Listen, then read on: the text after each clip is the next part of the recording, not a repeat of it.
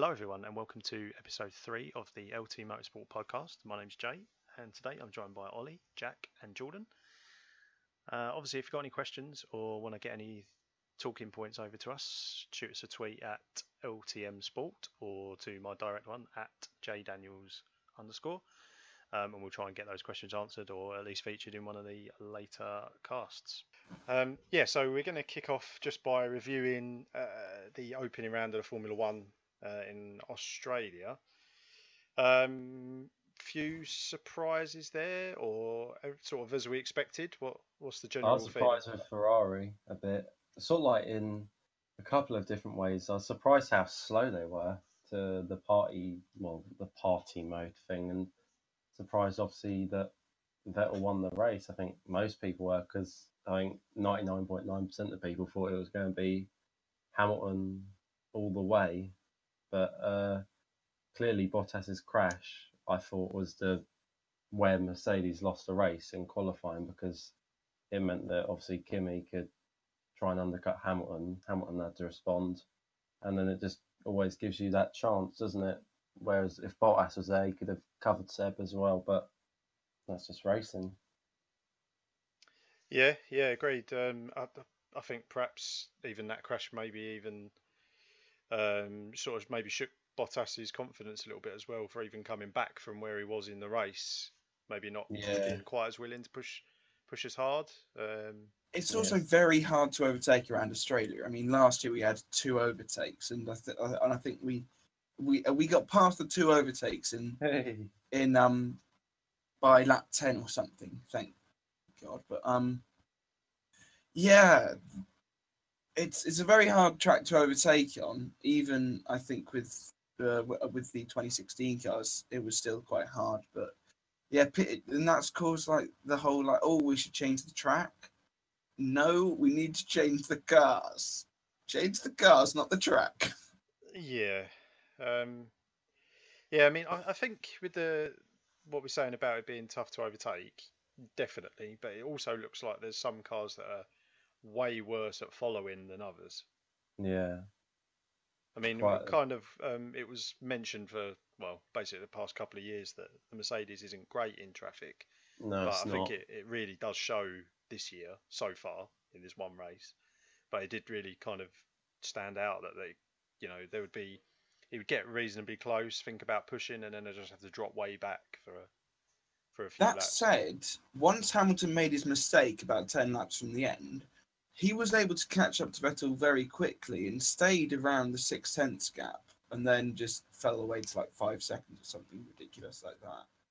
It's also a case of how much would they want to risk in the opening round of the season. You know, if they were to crash off, there's still a long way to go. Maybe it was just a case of get as many points as you can and sell for what you can get. Yeah, I think that's true. Oh, sorry, I was going to say that Bahrain is more of a Mercedes type of track, in my opinion. It's still quite power sensitive. You've obviously got the front straight, back straight. There's another DRS zone where there's plenty of overtaking, and I think is it 20 rounds this season? So 21. 21. Yeah. So there's no need to risk it. The second place is still very vital. Lewis got second last year and still went on to comfortably win the championship in the end. Yeah, I think also one of the other things that I'm sure I read it or heard an interview or something with Hamilton was I mean, whether you believe him or not, he was a little bit disappointed that the way the cars are, that he had to basically think about saving the car rather than keep attacking. So yes, there's the worrying about crashing, but there's also, limiting the engine wear and all that sort of stuff and components and things. So there's probably a bit of that. Yeah, I think most people in Formula One and fans of Formula One aren't happy about that. The only team that I can see being happy about that would be a team like Sauber, because it means they don't have to fork out on so many engines a season. But I think they do need to do cost cutting, but that's not the way to do it. Yeah, I agree. Yeah, it does seem a little bit. like unfair to sort of penalise the teams for pushing their cars. Yeah. That being said, it's kind of difficult to enforce, the reducing the costs. That's not I an mean, easy option, is it? Because if no. you say an unlimited amount of engines, yeah, it's going to be the team with the most money will have the most engines, and that would limit teams with Yeah. smaller budgets. Yeah, I wouldn't say unlimited engines. I'd say give them one or two engines that are exclusively for practice, so the Friday sessions, and then they have 3 or 4 engines for the course of the season, or something along those lines. Yeah. I think that would work better because it would mean that they would have an engine specifically for qualifying in the race, and they'd have more of them, so they can just go harder throughout the race. But either that or just go back to 5 or 6 engines a year like it was about 5 years ago. Yeah. Well, yeah. I mean, that's something that obviously we're going to see how that changes over the coming months and years, I guess. But sort of just if we can steer it back a little bit towards the actual race. Surprises by teams that we maybe didn't expect to be so good. Haas. Yeah. Haas and McLaren. Heartbroken for Haas. Yeah. Absolutely heartbroken. I think I'm going to have to eat my hat a little bit on that one because I touted them for being sat at the back the whole season. We all did, didn't we? All of you said Haas was going to be at the back. I didn't say Haas was going to be at the back. So I must admit, when I saw their qualifying, I didn't say that they were. Yeah, I didn't say that they'd be. Surprised how quick they were. Yeah, I didn't say that they'd lock out the third row, but I didn't say that they'd be at the back. I thought they'd be about eighth best team. So, but I'm better than that. But yeah, that is 22 points lost, and that will haunt them at the end of the year, I think. Yeah, because obviously if they can't keep up the development, then that's where they could have scored the points. And later in the season, when the more established teams already they know how to approach the second half of a season. Yeah, and a team like them doesn't, then that could really cost them a lot of money, I think. That is what we've seen over the last couple of seasons with Haas. They've done really well at the start of the year, then kind of tailed off a bit when it's got to Silverstone onwards. So yeah, I hope that this year it will be different for them, but we don't know. We won't know till about okay August. because that towards the second half of the season they can just copy Ferrari's homework anyway. Yeah. Obviously, yeah, that was a little bit of a talking point, I think. And I know that there was some reports put in to the FIA. I don't know if there's been an outcome of that yet. Has anyone heard anything? Or no, I haven't. I don't have a problem with this though. What Haas are doing, the way I look at it, how can you expect the team from nothing really? Just expect to gradually get to the forward. It's not going to happen if you've got massive teams like McLaren, Renault, just all sitting there. Sauber that have been in it for 25 years. That it's so hard to get to the front of Formula One these days that you need some sort of. You've got to think outside the box, and it's a pretty simple solution. And it's it's good. It's nice to see Max and Grosjean near the front because I think there's two very good drivers, in my opinion. I agree with Ollie because the Haas team is basically the Ferrari B team, so I don't have a problem with them chassis design or anything else really, any other components of the car, because he led to develop drivers, and maybe we could see the likes of Charles Leclerc within the coming seasons and ultimately make that big step up to Ferrari. And to do that, they need a competitive car, which obviously, like Ollie just said, they do need to copy Ferrari. It was like Toro Rosso.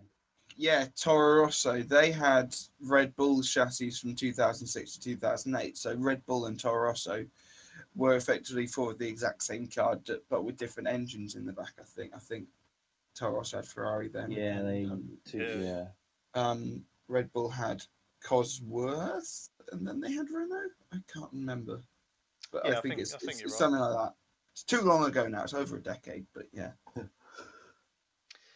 Yeah, so talking of Toro Rosso, their weekend didn't go Oh, fantastically.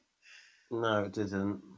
There was always the thing about, Mm, was it Honda or was it McLaren? I think we found out last week it was Honda, isn't it? Yeah. Because which, Gasly's yeah, had an engine failure, if I'm right. It was certainly engine related, yeah, and Brendan Hartley just didn't have much pace. yeah.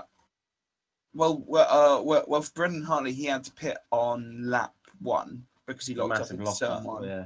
and then he pitted later on in the race, but it was after. But he had already been lapped by then, and then he pitted after the safety car came in. So Yeah. he was quite unlucky with that, but. It does seem such a shame that the Toro Rosso's had so much promise in pre-season testing. We get to Australia and just more of the same then. Well, I remember in 2015 when McLaren had their Honda engine, it obviously wasn't 1 and 2, but I remember that the lap times were pretty good, but it was because they were literally running low fuel, and then by the time it got to Melbourne, it all unravelled Yeah, horribly. And I have a feeling the same's going to happen to Toro yeah, Rosso. I But mean, Toro Rosso have actually come out within the last couple of days and have said that Honda have actually got some pretty big plans to prove that they can make a good engine and reliable one. So let's Well, yeah, hope so. unfinished business yet again. Because who knows? Maybe in the next couple of months, maybe in Bahrain next weekend, we could see Toro Rosso improving ever so slightly as they get used to the engine and the car as a The whole. midfield is so close that yeah, it could be one of those where Haas could all of a sudden it could favour Melbourne, and all of a sudden you'll have the likes. I personally think that Force India and Williams will be stronger yeah, this weekend because it's more of a power sensitive track. I know Melbourne is as well, but Force India and Williams were not. It didn't look like they had enough front grip, and I must admit, I was surprised by Force India's lack of pace last weekend I in was surprised Melbourne. by both I of thought them. they'd be yeah. quicker.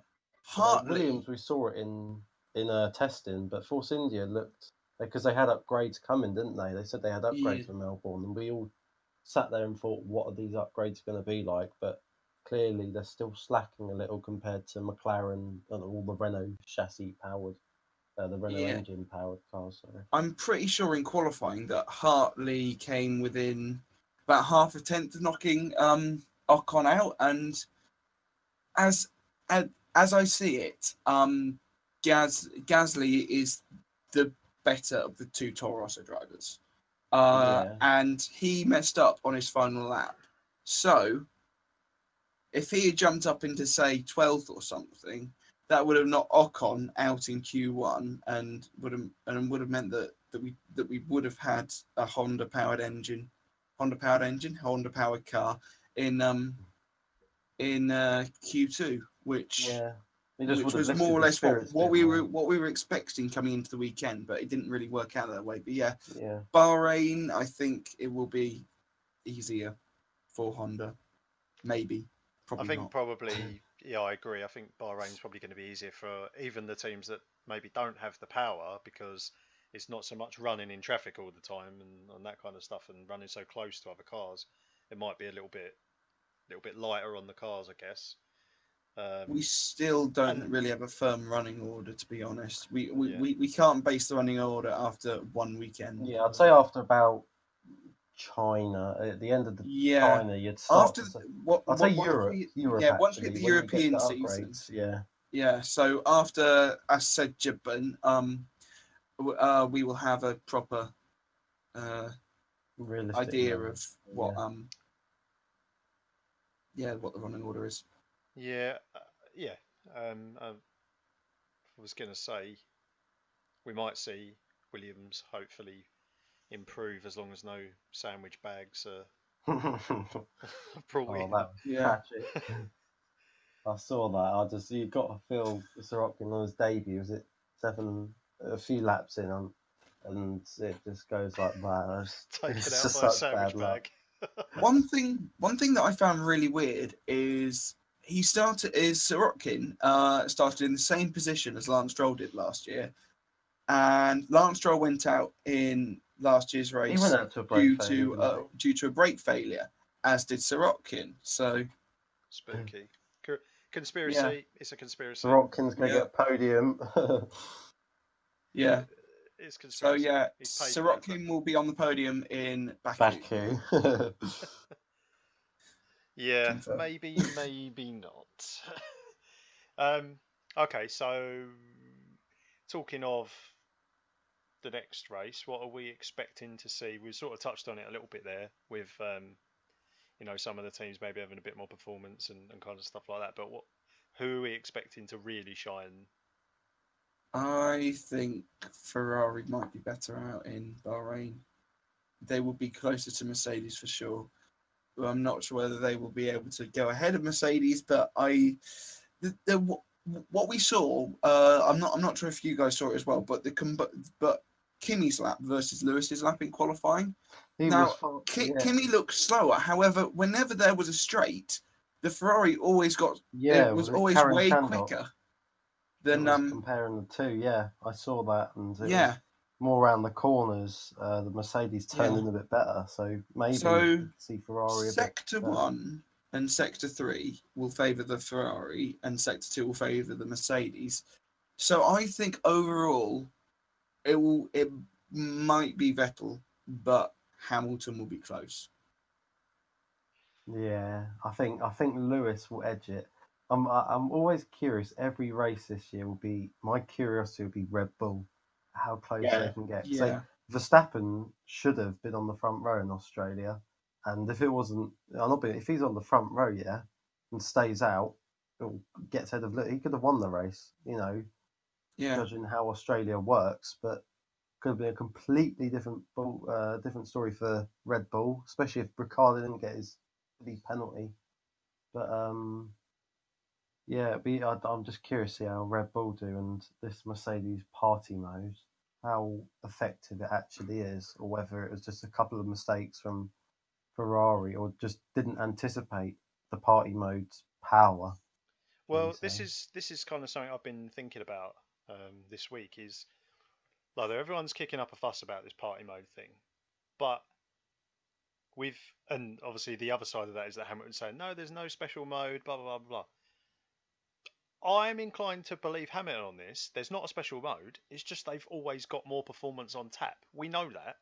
Yeah, we usually see that. We've seen this last year. They usually whack the engines up Q3. It's just a different. It's just a different word, in my opinion. Yeah, I don't know why people are surprised, because we always know that they're not running 100%, and when they do, it's ridiculously fast. Yeah. One thing that I found very weird in Australia is how he had that thing with Lewis Hamilton saying, "Oh, we don't have a party mode," and then 30 minutes later, Toto Wolff in an interview said, "Yes, party mode was used today." Which one is it? Yeah.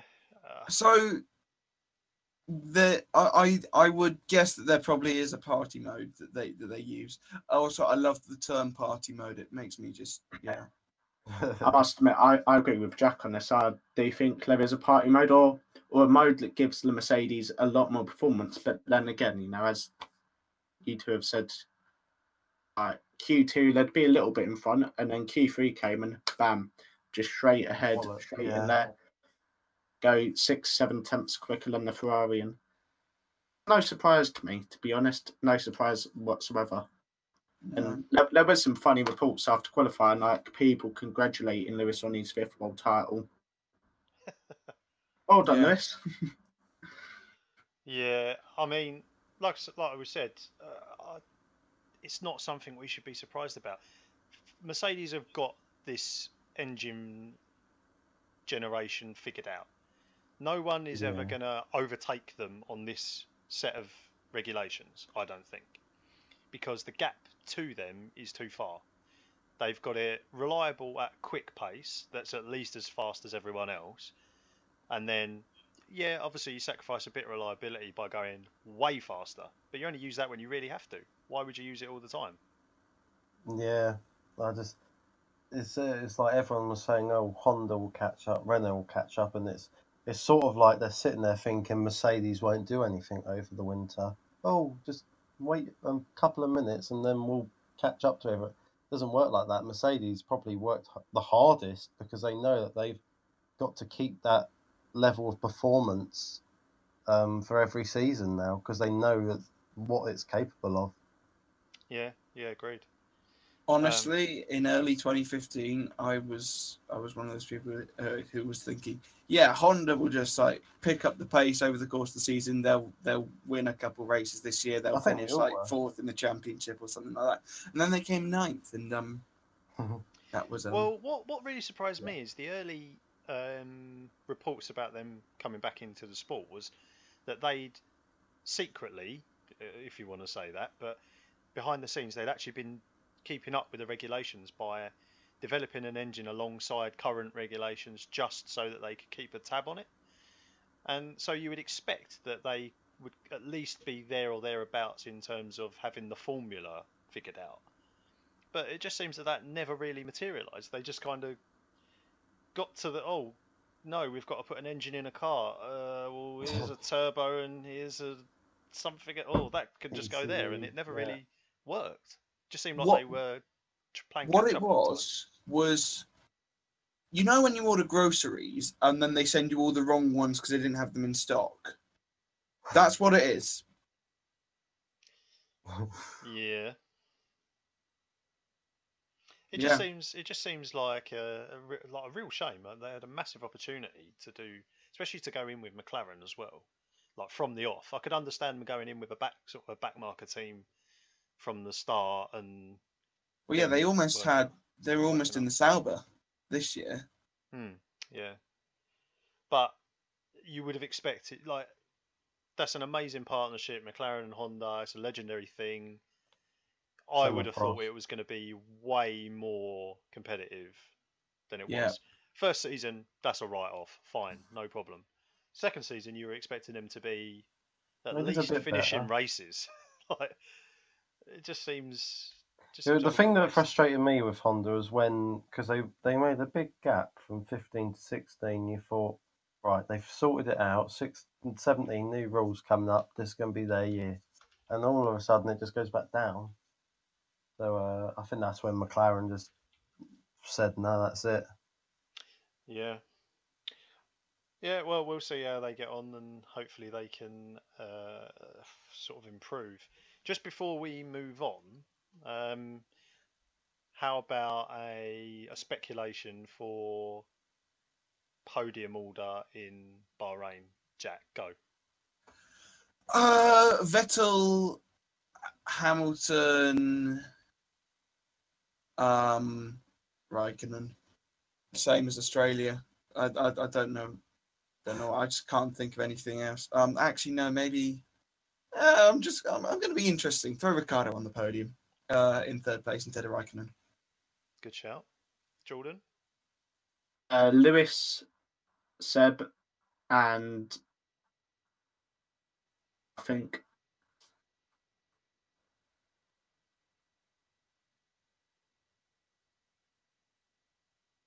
this is definitely a thing. We all have our top two. It's just which order it's going to be in. And then for third one, we're all just, Could be anyone.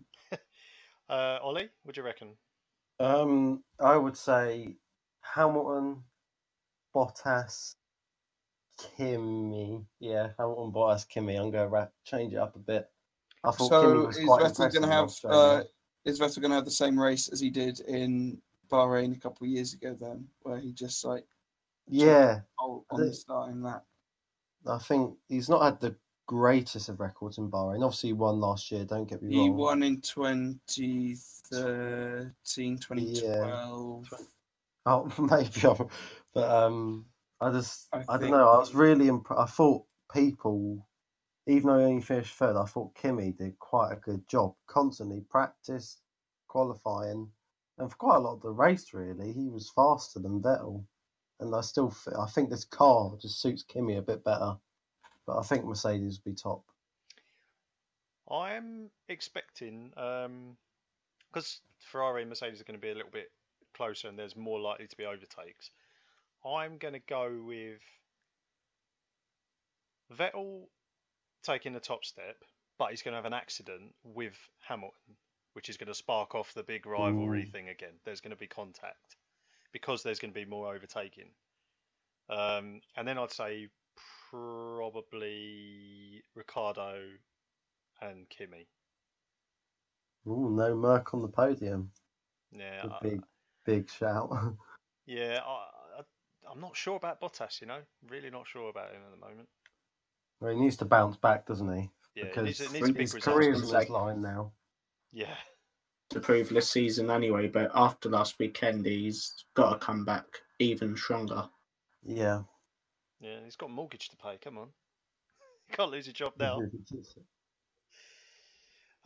Yeah, okay. Well, we'll see how accurate those predictions are in a week or so. But yeah. In before Verstappen wins. Yeah, there's Just always out, that. Yeah, out of nowhere. Yeah. Okay. Well, I think the second biggest talking point over the last week or so is obviously Billy Whiz coming back and with a pretty. First of all, I saw the result with his qualifying, and what was it, fifth for the qualifying, I think. Yeah, fifth. And he was like really chuffed with that, and he was like, yeah, like maybe we'll manage to sneak a cheeky podium, and like kind of joking about it. And then I saw the result, and I was like, hang on a minute, Yeah. he's actually done it. So yeah, I mean, admittedly, I haven't seen the race, but I've seen the highlights, and he was not far away from P1, only right. a few seconds off the lead. And what a staggering story that is! I don't think it properly sinks in that we've got a guy, an amputee, that was it about 4 or 5 months ago. He decided to step in a car again. Was it a Beetle? And I thought, okay, we'll just see how he does. And then I see that he gets given the chance, Carlin, in British Formula 3. And testing, he was about P6. So when he qualified, I was wondering, can he keep this pace? Obviously, qualifying P5. And then to come with a P3, bear in mind, he only just got he was trying to get the funds to race this weekend. And to get a podium is just staggering, like I said. Yeah, it's pretty crazy. I think. What was it they were saying? Is it 350 days? Is that? It was 350. I'm sure it was 350 days they said since his accident. Is that right? Yeah. Yeah, that sounds right. Yeah, because it was at Donnan and then touring cars always falls back the same sort of time in like mid-April. So yeah, I'd go with that. Yeah. Yeah, it's pretty. I mean, it is amazing, especially at a time where disabled athletes and things are now not really looked upon as they're like they're having a go kind of thing. So I think after London's like amazing Olympics and Paralympics, people really look at like disabled athletes a whole lot different, and especially and now in motorsport as well, where it was kind of a bit of a blurred thing.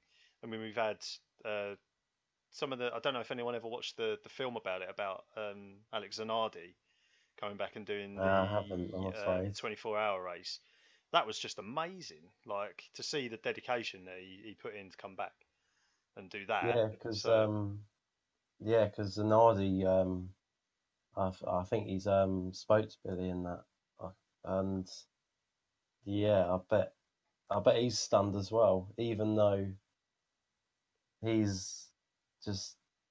I'm lost for words really, because it's just such an amazing achievement how different his car is to people, and how he always puts a smile on every time, and you just sit there and think, oh, if he's just he'll just take anything, and he takes a podium, just brilliant. Yeah, I mean, I suppose the thing he's got on it, if you're to be, to break it down and sort of think about it a bit, the thing he's got on his side is that he's younger, so it's easier for him but more. His mentality at that age is, well, okay, that's happened to me, but that's not the end of my life. Whereas exactly. Yeah, someone like Alex Zanardi, who'd done, he'd been at the peak of motorsport and things like that, you could understand why he might kind of just disappear. But then obviously to come back and be like an amazing athlete and then to race as well, like that was an amazing comeback. But so I think in this instance, like Billy's got he's got age on his side. So, but that's also a little bit scary for all his competitors because if that's what he's done in less than a year, Yeah, what's he going to do in another year? he's got a great future ahead of him for sure. He's got. I wouldn't be surprised if he ends up something like WEC World Champion in about 5-10 years time. I think he really could do something even as big as that. if the funds are there, then the limit, he can keep on pushing, and yeah, who knows where he can end up. Yeah, I Yeah. mean, if he gets a couple of good results, now we all know that motorsport does rely on cash and advertising and things like that. Now he's a great high profile person to have in your car. So forget emotion and stuff, but think like business. People aren't just going to overlook him because of oh okay, he's a kid who got injured, blah blah blah blah blah. They're not going to overlook him just because of that. They're actually going to look at it as well. A, he's actually getting good results. B, he's going to bring a hell of a lot of coverage to our team. So I think Yeah. he's in with a really good shout of actually getting some some other drives and the money that he needs to kind of keep him in the sport. So actually, it's really really big step, I think. Yeah, I don't think Yeah. he needs to worry about funds. I think he's got such a great support and backing from the whole of the motorsport family that realistically, I think he's just focus on adapting properly to the car. I'm not being funny. He's going to improve still every day with that car, and because it's a still big step for him. For loads of any driver to get into a British Formula 3 car, it's a big step. So realistically, I yeah think that if you focus on his driving, he can be an absolute revelation. Is he the first paraplegic driver in terms of a racing driver in terms of racing drivers? Because I know like Nick Hamilton has like cerebral palsy, but that's not being You got paraplegic. Alex Zanardi. Alex Zanardi. But yeah, but did he? That's the- But did he do racing after Yeah, his yeah. accident? He came back and did a 24-hour race, Spa or the Ring. Can't remember which. Okay, yeah. I think it was Nürburgring. I'm not sure. Yeah, I But mean, yeah, I don't think we've ever had anyone who could like fight for the championship as a paraplegic. So this is really like amazing. yeah, certainly. I think it's a new. Even if we're putting a lot of speculation on how he's going to do.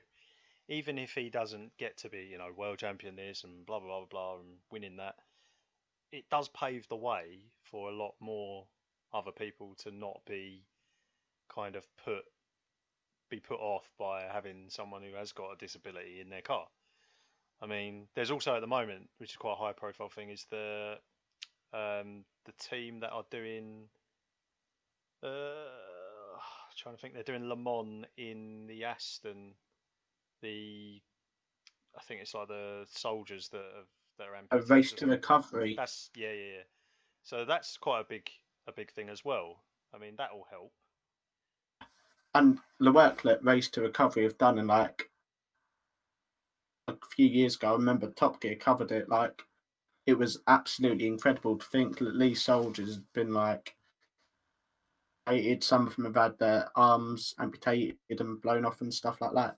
To have that courage to go, I want to get in a racing car. I want to do probably the toughest rally on the planet, and then go and finish it is absolutely incredible. So you can take real inspiration from them guys, and yeah.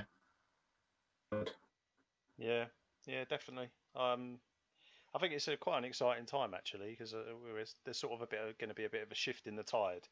I don't think it's going to be quite the same stigma over, oh well, you've lost a leg or you've lost an arm, that's it, you're kind of confined to doing nothing basically. Yeah, I know what you mean. Yeah. Yeah. Okay. Well, sort of moving on. What else have we got going on in sort of in motorsport over the next week? So obviously we've got Formula Well, One. next weekend there's Formula One, there's IndyCar, the British Touring Cars is back. MotoGP is in Argentina. I'm not sure if there's any more than that, but those are the ones that I know off the top of my head. Yeah, can't wait for the touring cars next week. I will be at Burns Hatch both days. Yeah, nice. looking forward to that. Yeah, should be good.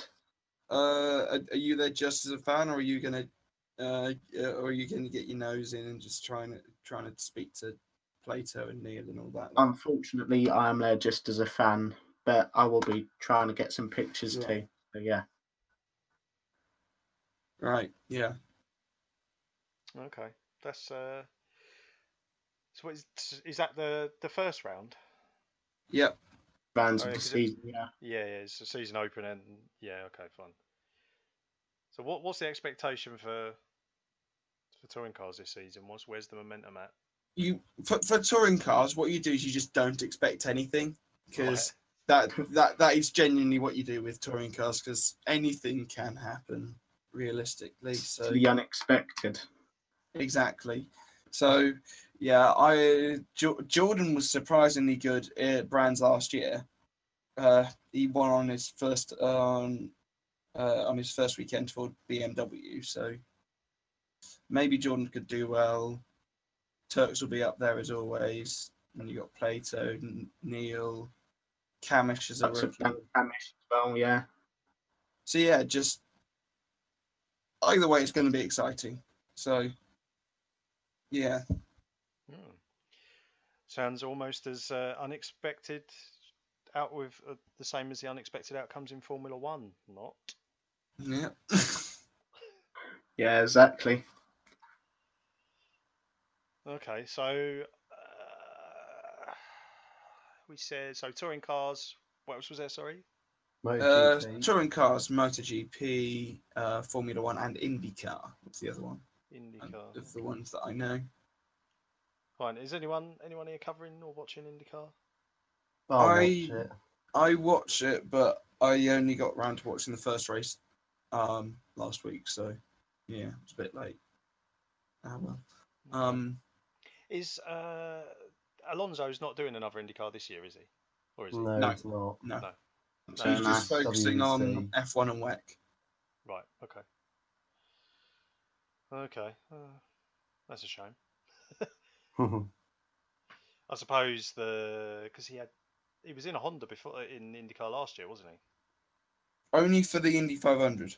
Oh, okay. Yeah, the Andretti. Yeah.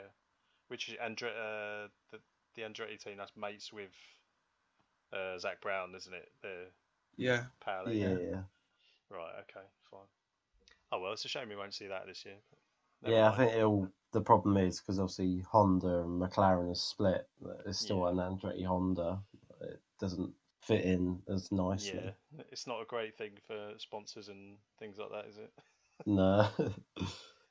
Well, when they're literally calling Honda every name under the sun 1 minute.